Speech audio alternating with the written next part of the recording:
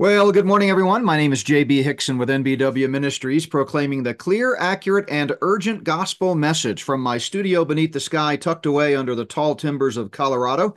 Thank you so much for joining us. Today is Friday, December 22nd. Merry Christmas, everyone. Just what a great time of year. My family and I are enjoying some well-needed time away, just trying to rejuvenate and refresh after a very busy year and really looking forward to 2024. But I'm so excited about the guest we have for us today. I'll bring Lee on here in just a moment, but Lee Brainard is going to be with us. He probably needs no introduction to our audience, but for some of you that may not know him, I'll let him kind of give you his background in a moment. But I've gotten the chance to get to know him over the last year or so at different conferences. And we really connected down in Dallas at a pre-trib and went to dinner and just had some good discussions. And I just think the world of Lee, and especially besides just being an all-around great guy, he is really a quintessential researcher doing cutting-edge research on the history of the rapture in the church. And so that's what we're going to be talking about today. I'm calling it Debunking, Rapture Debunking. Again, on this program, we've talked about that a couple of times previously, and it comes up periodically in discussions, but there's nobody better to address the tired, old, seemingly endless but ridiculous arguments of those who think the rapture is not taught in church history. No one better than Lee Brainard. So I'll bring him on in just a moment, but a couple of quick announcements and then a scripture passage to start the show. First of all, once again, Merry Christmas to everyone. We've just had some great shows recently. A lot of these we recorded over the last week or two in anticipation of being out of the office for a family Christmas trip. But we've had some great shows on with Alex Newman and Don Perkins, and of course, World Events Update with Randy, and I think Shane's been on a couple times, and just so many great discussions. If you haven't had a chance to go back and listen to those, Pat Wood, of course, David Fiorazo, my friend Russ Harbin. It just goes on and on. Leo Homan was on. We even had Bob Ulrich on yesterday. I hope you had a chance to listen to that. He shared his testimony of a life of miracles, and what a great conversation with Bob Ulrich from Prophecy Watchers. But anyway, just encourage you to stay in touch with us through notbyworks.org. We appreciate your prayers and your support. Lots of free resources available there in the way of podcasts and videos. And then if you click on the Not by Works store button, it'll take you to our online store, which also has a section of free resources that you do not need a credit card for. You just put them in your card and it lets you check out with no cost, and those will be emailed directly to you. Lots and lots of great articles, documents, just Bible study opportunities for you there. So check that out. And then finally, before we get to the scripture, I just want to remind you that our podcasts usually are videoed for our Premier subscribers. So if you have not subscribed to our Premier membership, I encourage you to check that out while you're on the online store. We provide all kinds of exclusive content and special updates and periodic Zoom sessions live that you can ask questions of me or one of our guests. I'll have to get Lee on one of those Premier Zoom sessions at some point. I'll see if I can twist his arm. But check that out. It's a small monthly fee, or you can pay annually. You can cancel at any time, and I think you'll find it's well worth it. Of course, the podcasts are always available in audio format for everyone. We post them wherever you listen to podcasts. Just search for Not by Works Ministries. But if you want the video version to see as we interact with our guests, you can check that out at the Premier subscription on our online store, notbyworks.org. Well, one of the passages of scripture that I thought I would kick us off with, because it is so relevant to understanding the significance of the doctrine of the rapture that the Apostle Paul first taught in its doctrinal fullness in his letters to the Thessalonians around 51 AD during his second missionary journey.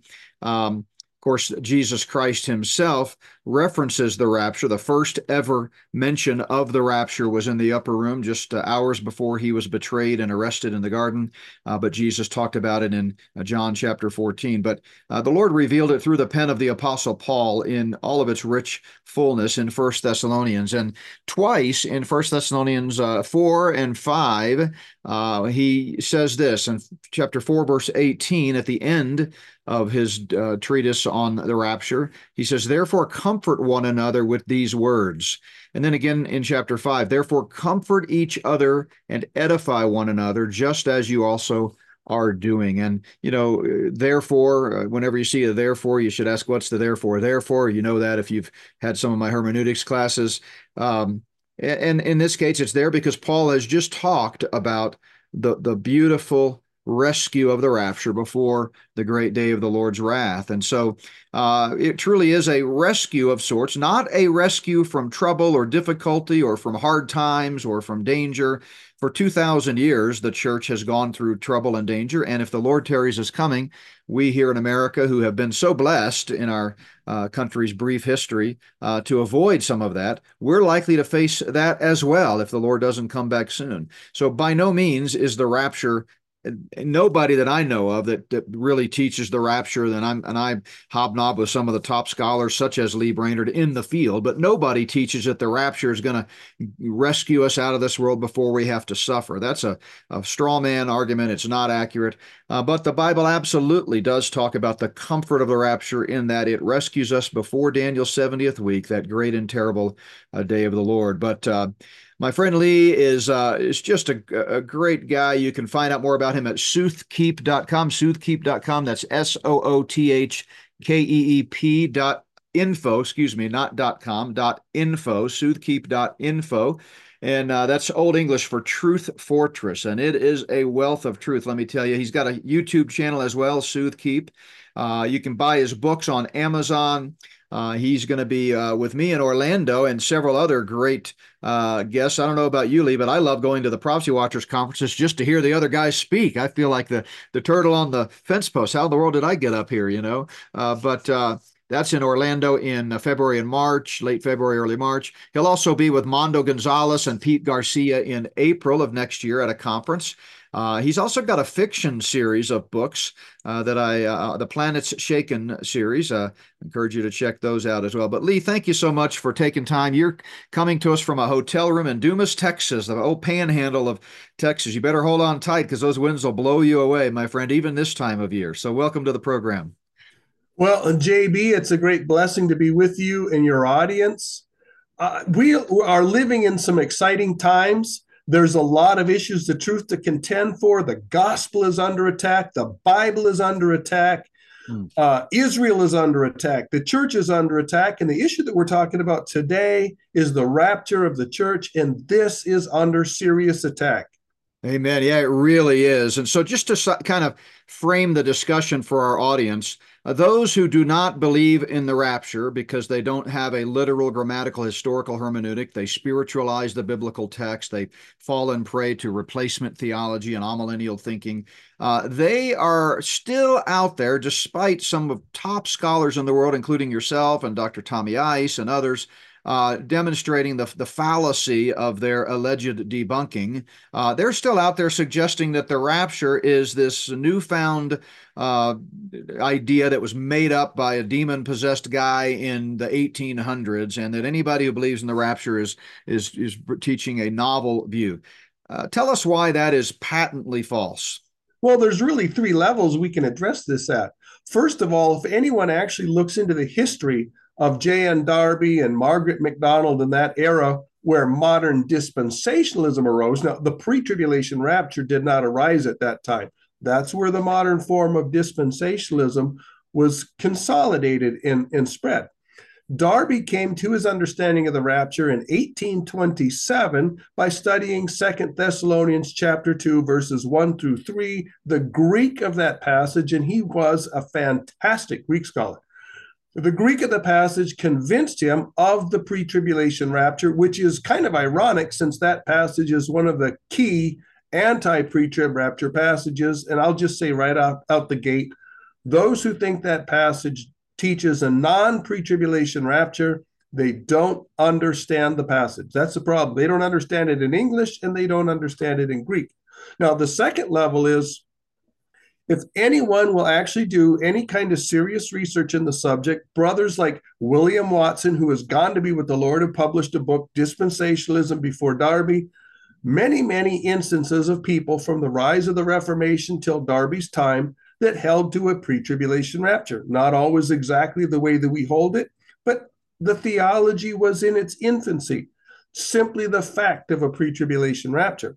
And then the third level is what we'll be looking at today. My area of study is that the early church has dozens and dozens of instances of pre-tribulation rapture passages. To me, you have to poke your eyes out.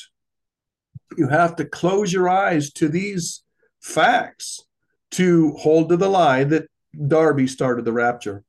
Yeah, absolutely. And to be clear, you're I don't want to put you on too high of a platform here, but you've done pioneering research on documents that nobody else has ever really translated or studied from the church fathers that clearly address way back then, hundreds of years ago, a two-phased return of Christ. Am I right? Once for the church and once all the way to the earth. Absolutely. My research in the area started a few years back when I was working on my research for my book Apostasia relative to the question in 2 Thessalonians 2:3, whether apostasia is a reference to apostasy, the apostasy in the last days, or whether it was a reference to the departure of the church in the rapture. While I was doing that research, I came across a rapture passage in Ephraim the Syrian that I did not recognize. And I went through the books on my bookshelves. I went through some known websites that list the known patristic passages. And the only one that I could find from Ephraim the Syrian was the one that Grant Jeffries had discovered 1994 and had one of his ministry associates translate it from the Latin into the English. And so that was the only Ephraim rapture passage that we had.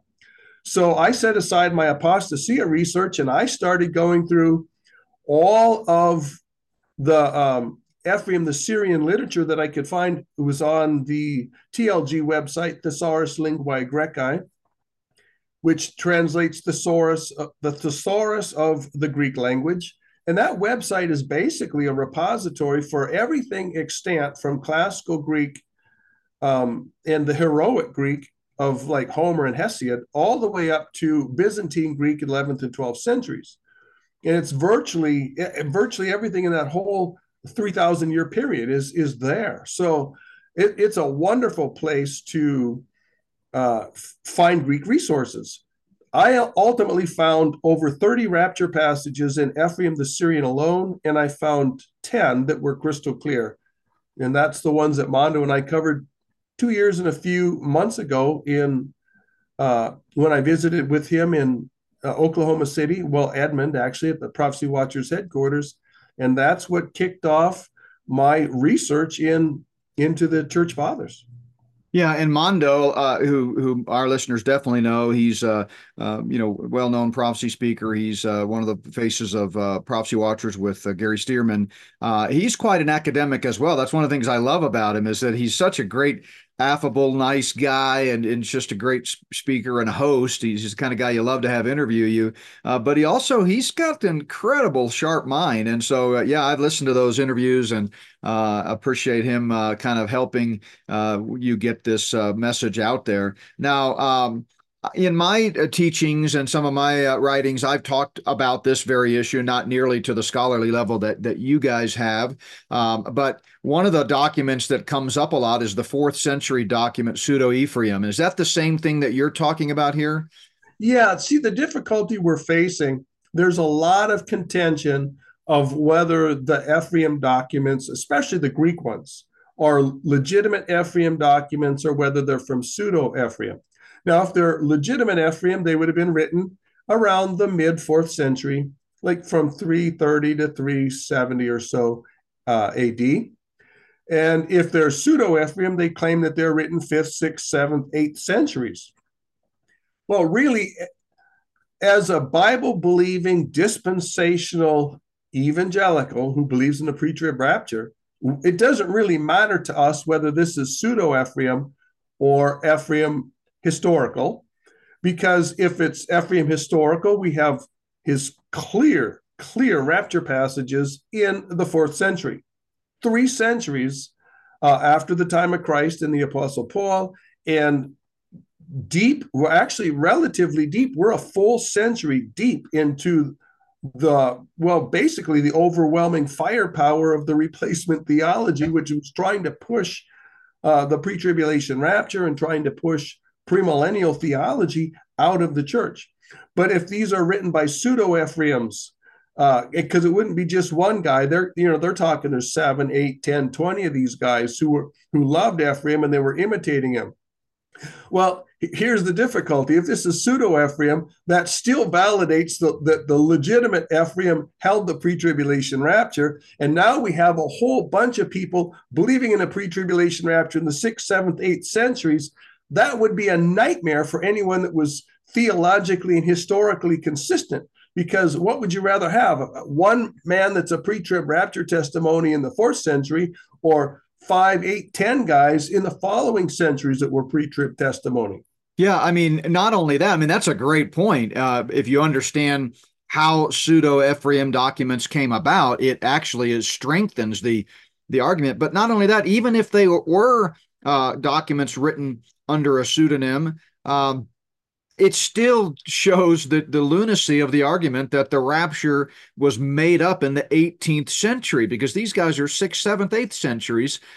These documents, no matter who wrote them, you've still got historical extant evidence of a pre-trib rapture. Let me read you one statement. Now, I've got it dated, and this could be wrong. I've got a great resource in you now that I can check with every time I talk about this and make sure that my facts are straight. But I've got it 373 AD. But regardless of the date, this is a quote from Ephraim. All the saints and elect of God are gathered together before the tribulation, which is to come, and are taken to the Lord, in order that they may not see at any time the confusion which overwhelms the world because of our sins. We ought to understand thoroughly, therefore, my brothers, what is imminent or overhanging. I mean, again, so do you recall offhand roughly where that date's from?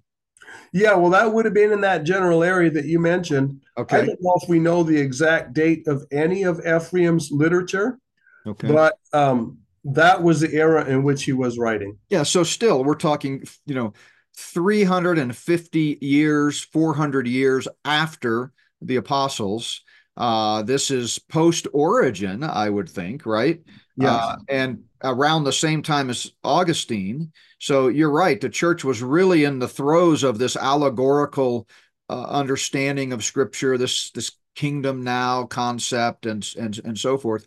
And yet you still have this remnant, this thread that runs all through church history, as you've demonstrated in your research, of people teaching and believing in a pre-trib rapture. So that's why I call this discussion today Debunking Rapture Debunking, because you get all these, internet talking heads out there, these guys that really know just enough about eschatology to be dangerous, and they parrot and regurgitate what these other false teachers are saying out there on the internet.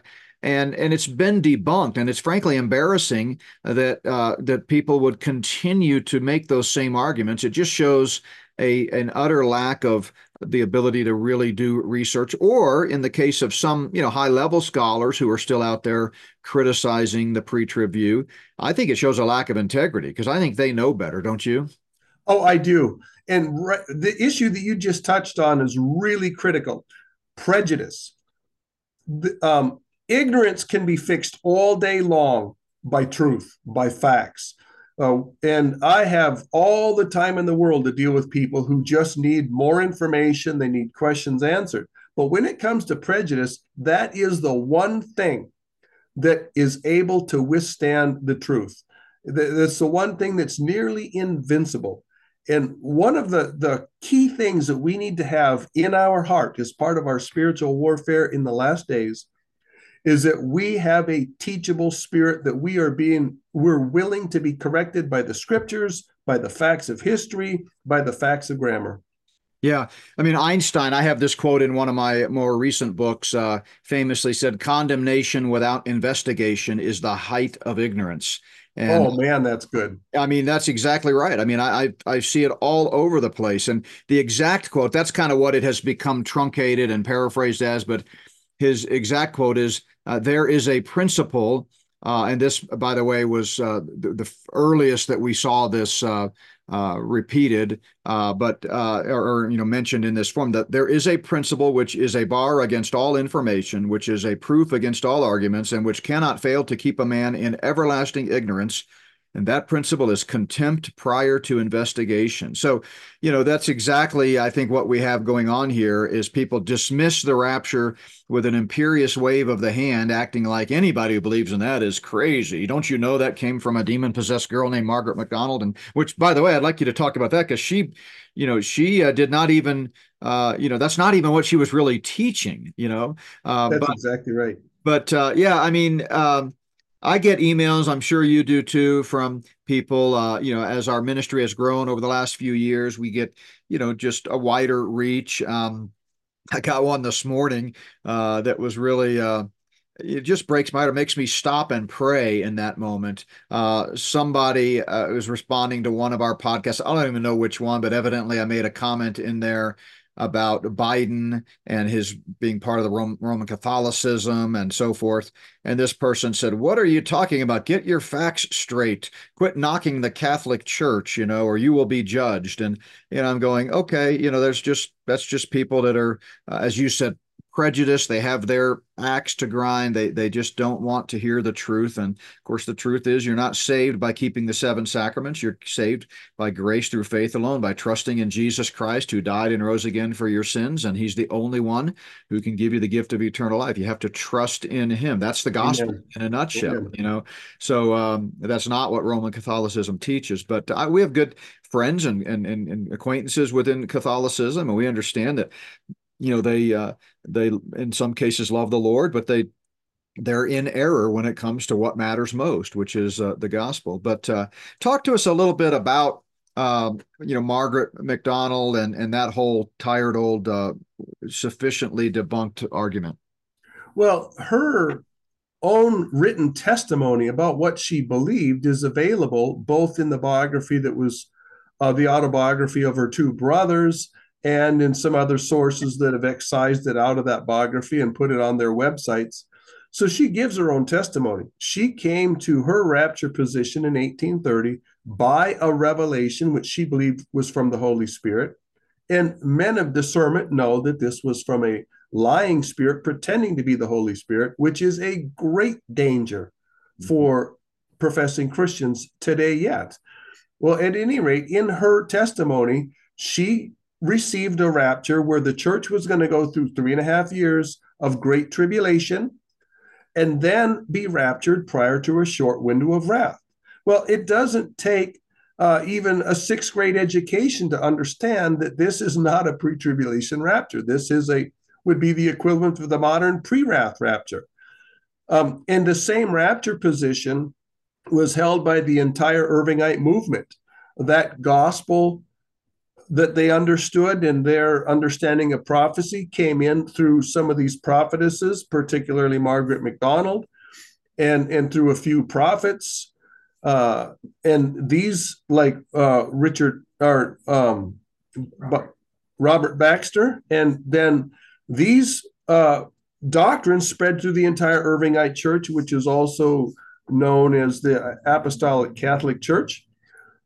But this was not a pre-tribulation rapture view, and anyone can go read the history of the Catholic Apostolic Church. They can go read the biographies of the leaders in this whole work, like Brother Irving, and they can read Baxter's narrative of facts. They can go read Margaret MacDonald's own literature, and they're going to see over and over and over again it was a pre-wrath rapture. Yeah, but it's much easier for them just to cut something from a web page that criticizes pre-tribbers like you and Tommy Ice and all of the great guys, Walvard and Pentecost and Ryrie and those guys, than it is to do your own research. So what I want to know is why, how, if that's the case, how come these guys don't turn their guns on the pre-wrath guys? How come they're not claiming they got their rapture from a demon-possessed girl in the 19th century? I mean, I'm going to talk to some of my pre-wrath friends and ask them to provide some cover for us. I mean, come on. Yeah, well, what's interesting to me is it reminds me of Haman being hung on his own gallows. You Yeah. frame an argument to get rid of the Jews, and then those gallows, you get hung on the gallows that you raised. Well, that's exactly what's going on. They raise the argument that the pre-trib rapture came from demons and therefore it can't be true, but yet it was the pre-wrath rapture that came through demons. Now, are we going to be consistent with our argument? Yeah, absolutely. It's wrong on so many levels. Yeah. Shakespeare would say they were hoisted by their own petard. So I love that phrase. So, Yeah, I mean, so the fact is, we've got lots of documentation throughout church history about the pre-trib rapture. And I want to have you mention maybe a couple of those here in a moment. But just to be clear for our audience, um, what matters most in formulating doctrinal beliefs is the Bible, right? amen. And so even if we didn't have historical evidence of these teachings, the key issue is, what does the Bible say? And the Bible very plainly teaches a rapture. It's the Greek word harpazo, 1 Thessalonians chapter 4. It means snatching up or catching up. I think one of BDAG's definitions is rescuing from danger or harm, that kind of thing. And so snatching out of harm's way is the idea. We see it referenced in just about every New Testament author talks about it. It's a running theme. It goes to the distinction between Israel and the church. God's program for Israel is different from God's program for the church. We weren't part of the first 69 weeks of Daniel. We're not going to be part of the 70th week. Twice in 1 Thessalonians 4, the Bible promises that the church will be taken away before the wrath of the Lord. The 70th week is the wrath of God. We could go on and on and on, but there are many passages that speak to the rapture. Titus 2:13, 1 Corinthians 15, 1 Thessalonians 4, First Thess 1:10 and 5:9, Galatians 1:4, Revelation 3:10. I mean, we could go on. So it's a thoroughly biblical doctrine. That's our only basis for our beliefs, attitudes, and practices. The only reason we even bring up and praise God for men like you who've done such yeoman's work on really diving into the ancient texts for us. The only reason that discussion even arose is because enemies of the rapture are claiming falsely that this is a new doctrine that only was invented in the 19th century. And this is so patently false. Give us a few examples, if you will. Yeah, well, let me just pull up and I'll just read a couple here out of Ephraim. The first one that I found in Ephraim was the 55 Beatitudes. I was just doing my apostasia research, and I was in a passage that mentioned the Greek word apostasia, and it was in reference to apostasy in the last days. And I read this passage: Blessed is he who unceasingly remembers the fear of Gehenna and hastens to sincerely repent with tears and groans, to repent sincerely in the Lord, for he shall be delivered from the great tribulation. Now, I immediately noticed two things. One, there's kind of a works-based element that's in much of the early church.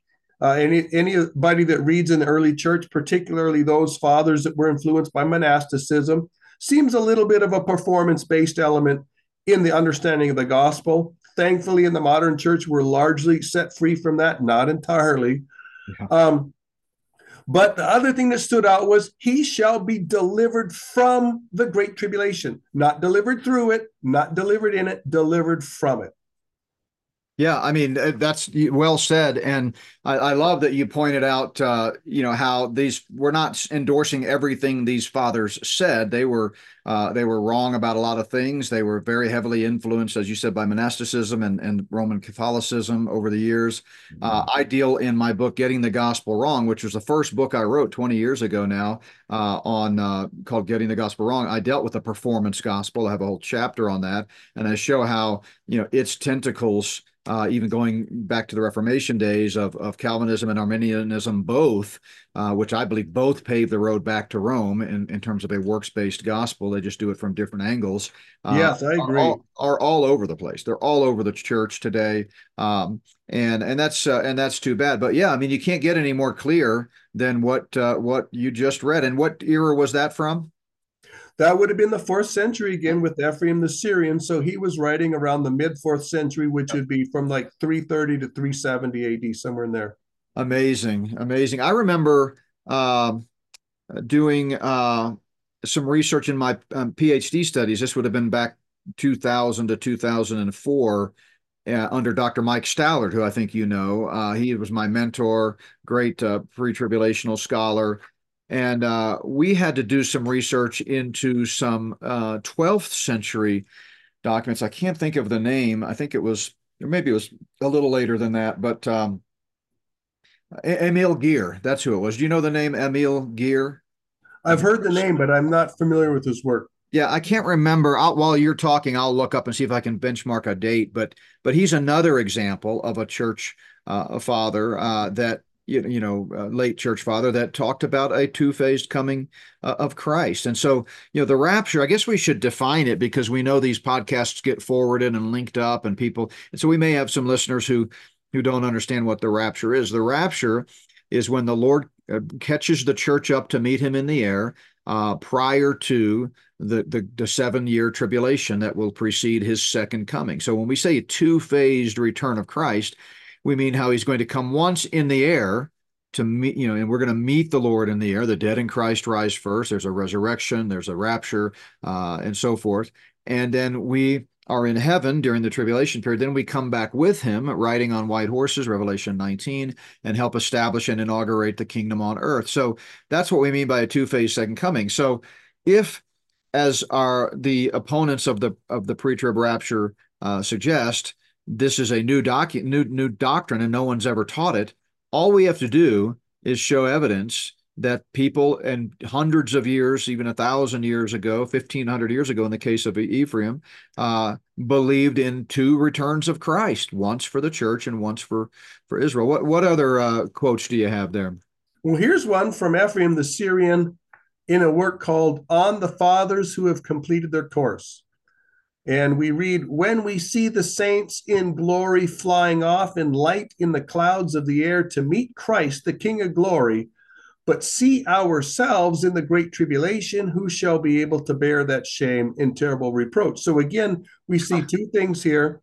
We see a group of professing Christians who are going to be escaping the great tribulation, and then he's portraying himself with this monastic pseudo humility as one of these who wasn't living good enough, and he's going to be left behind, and he's going to have to go into the great tribulation. So Wow. I just say, well, okay, here we clearly have a pre-tribulation rapture testimony, and sadly, the Gospels got a little bit of that monastic pseudo humility and the monastic performance gospel, but we just overlook that.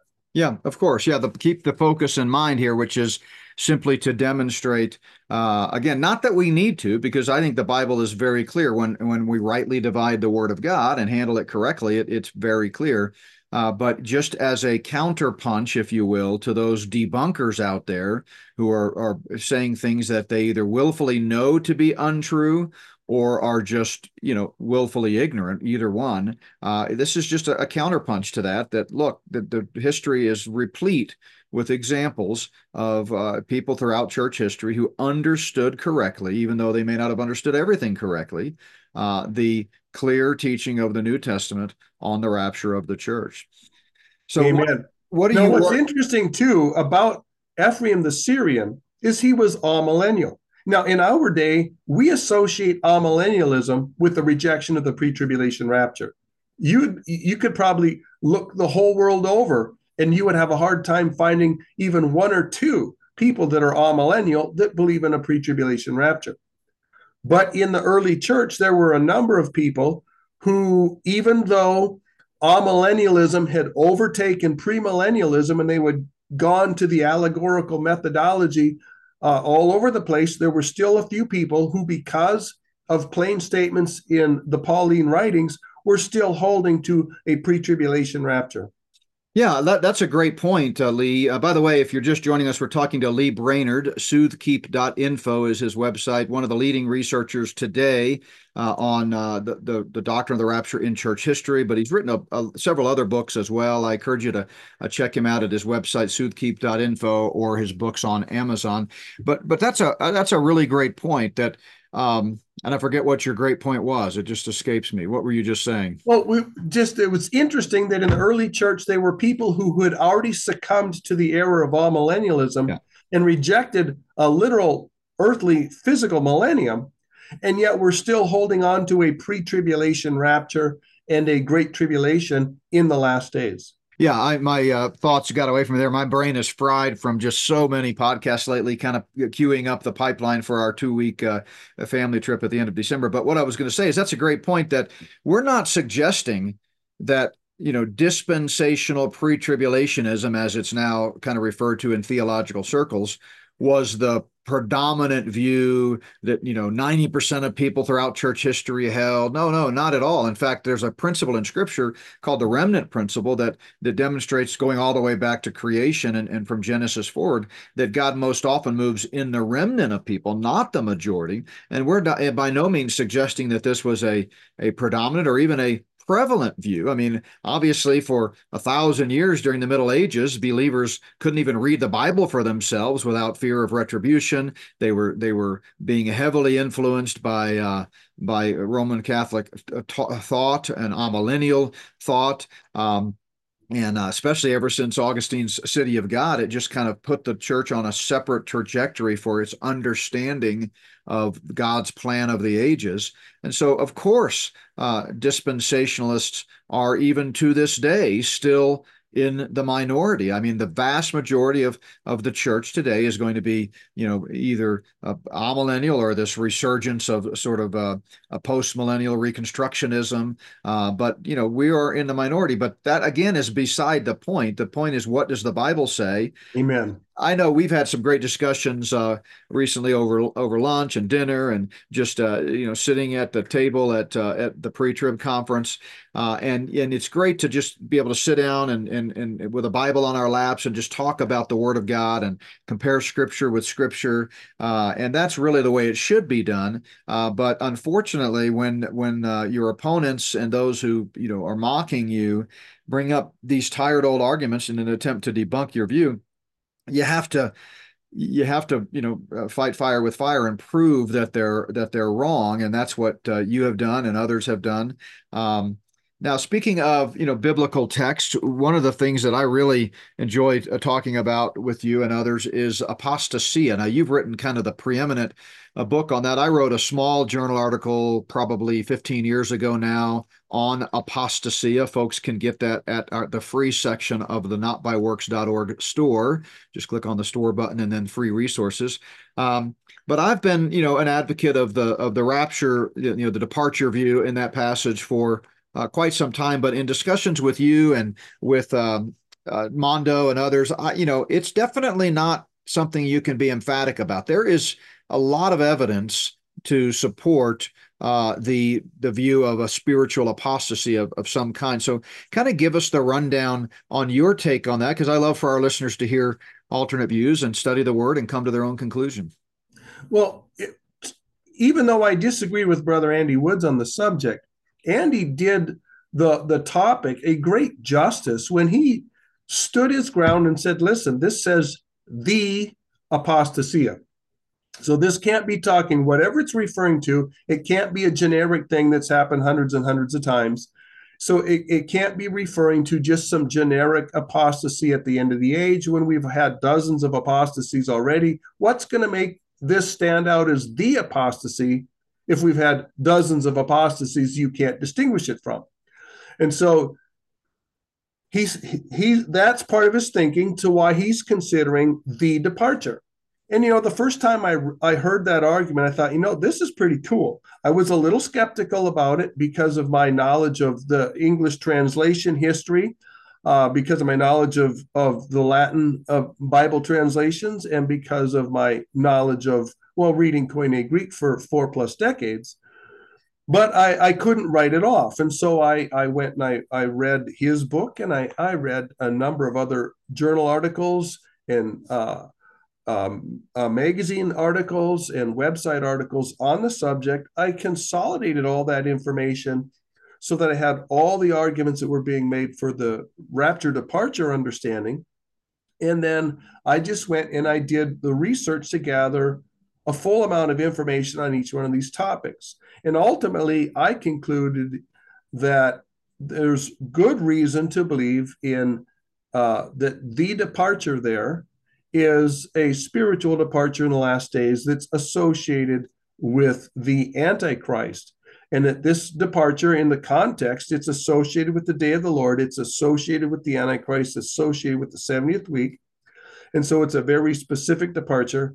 I concluded, and Mondo came to similar conclusions from a different angle, that this is talking about the departure starts with Israel having a covenant forced upon them by the Antichrist, which is a covenant with death and an agreement with Sheol, and that this culminates in the nation, 2/3 of the nation, um, basically being lost in their sins, receiving the Antichrist, worshiping the Antichrist. Thankfully, there's going to be 1/3 of the nation, a tremendous revival, according to Zechariah 13, that aren't going to submit to this nonsense and are going to trust the true and living God. Yeah, I love that. I mean, it's a powerful argument. I had Mondo on maybe a couple of months ago, 2 or 3 months ago, and we talked about it. And I think he has collaborated with you a lot and kind of sharpening his thinking on that. And he's got an article in the Prophecy Watchers magazine that I think addresses that, if I'm not mistaken, just recently. But just in case our audience is not familiar with the issue, 2 Thess 2 is a key rapture passage, no matter how you take apostasia in verse That's 3. right. And Absolutely. Paul is, he begins by saying, now, brethren, concerning the coming of our Lord and our being gathered together to him, clearly a reference to what he had talked about in his first letter in chapter 4, to meeting the Lord in the air. And then he basically is addressing a false notion that his readers had come to believe that they were already in the day of the Lord, that the day of the Lord had come, that they were facing that prophetic wrath of God. And as he had told them twice in the first letter, you're not going to be here when the wrath of God happens. He said, look, I want to remind you. So he's addressing that they can't be in the day of the Lord unless a couple of things happen first. One of them is the man of sin is unveiled, the Antichrist. And secondly is this apostasia, again, with the definite article, the apostasia.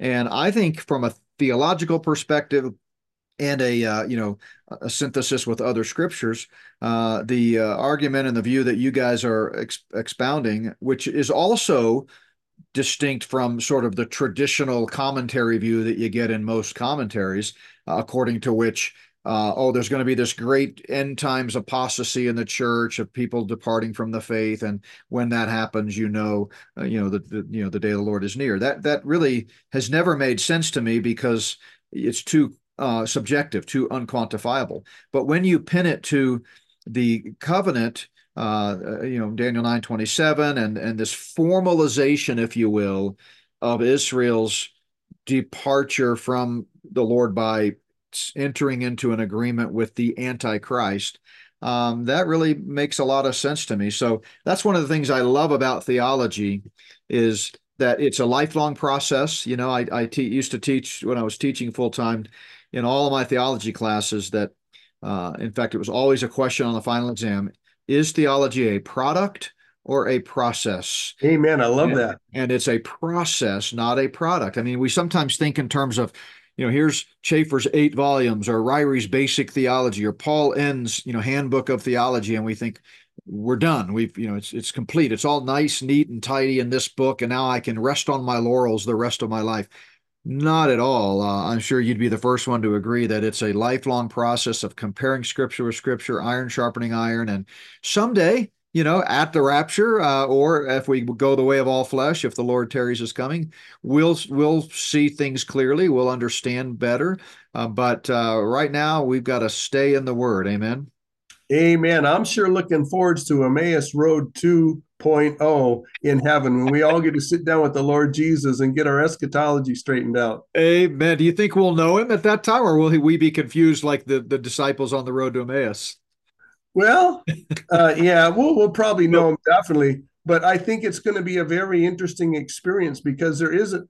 I mean, I think there's definitely brothers today that, by and large, are very, very strong, and they're not wrong on any major point. There's a number of brothers that way, but Amen. every one of us have points where our understanding, for one reason or other, is fallen short of the scriptures, and it's going to be a wonderful sensation to be sitting with the Lord in eternity and is walking us through the scriptures from Genesis to Revelation.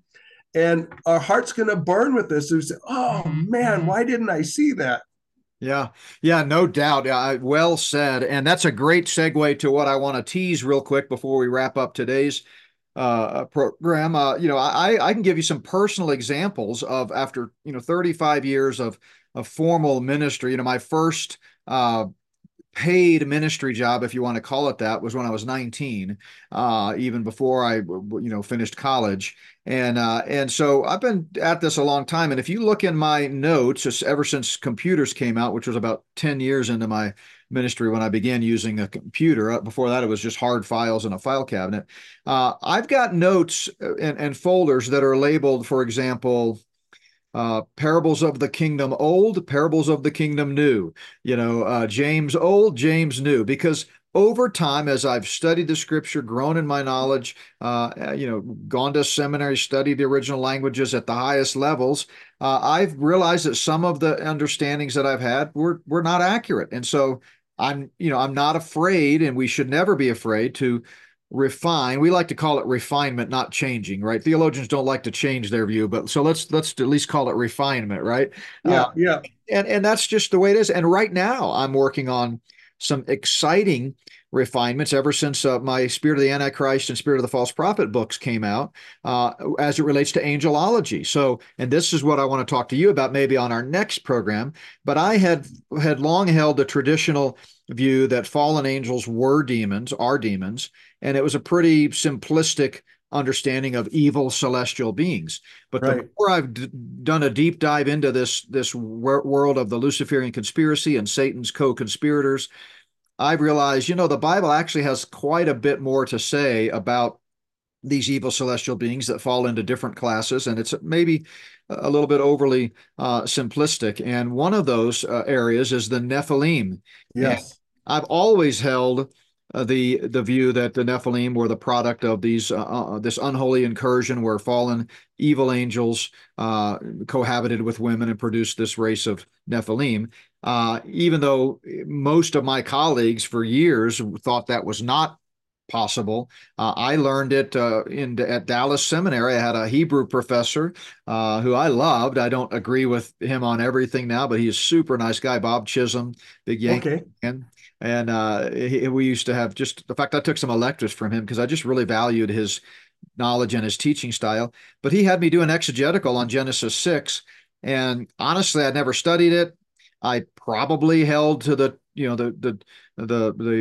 Schofieldian view from his notes because I was raised on the Scofield Reference Bible, but I did not really ever contemplate could these actually be a hybrid race of beings.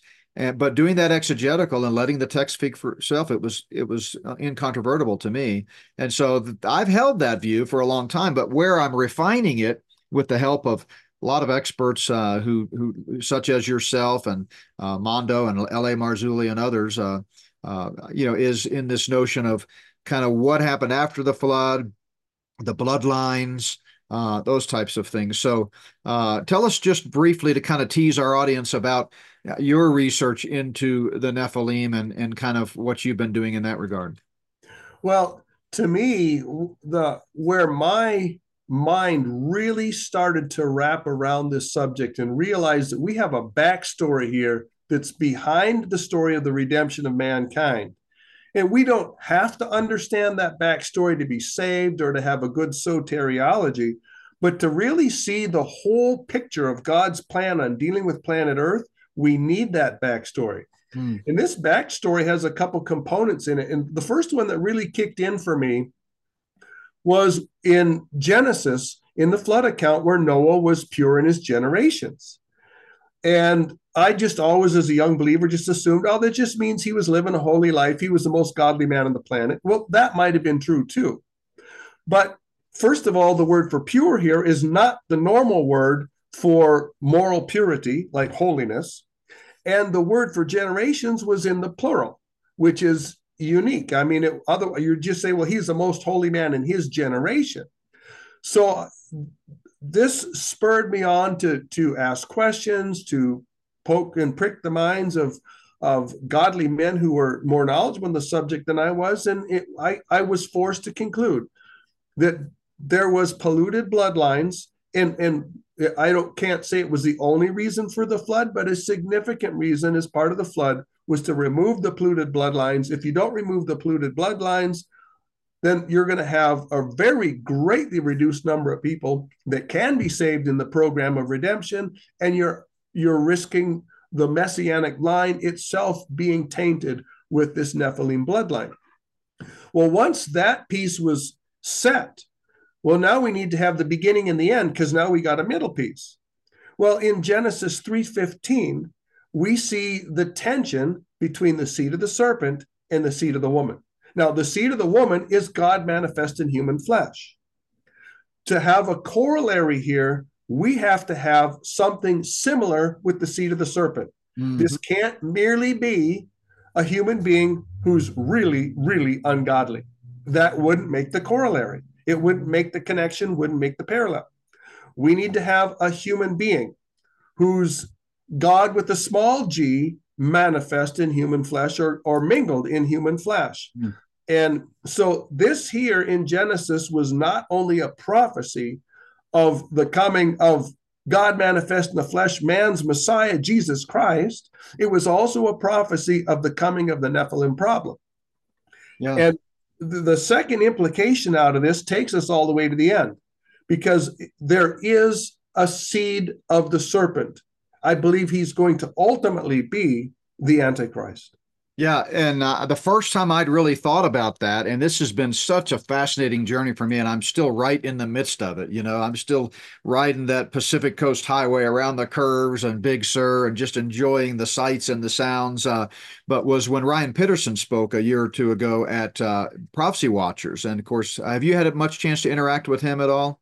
I've chatted with some brief conversations at a few conferences, but that man must never sleep, because he is on the run. I know, and he's an attorney, and he doesn't do this full time, but yet his book, The Final Nephilim, really makes that argument.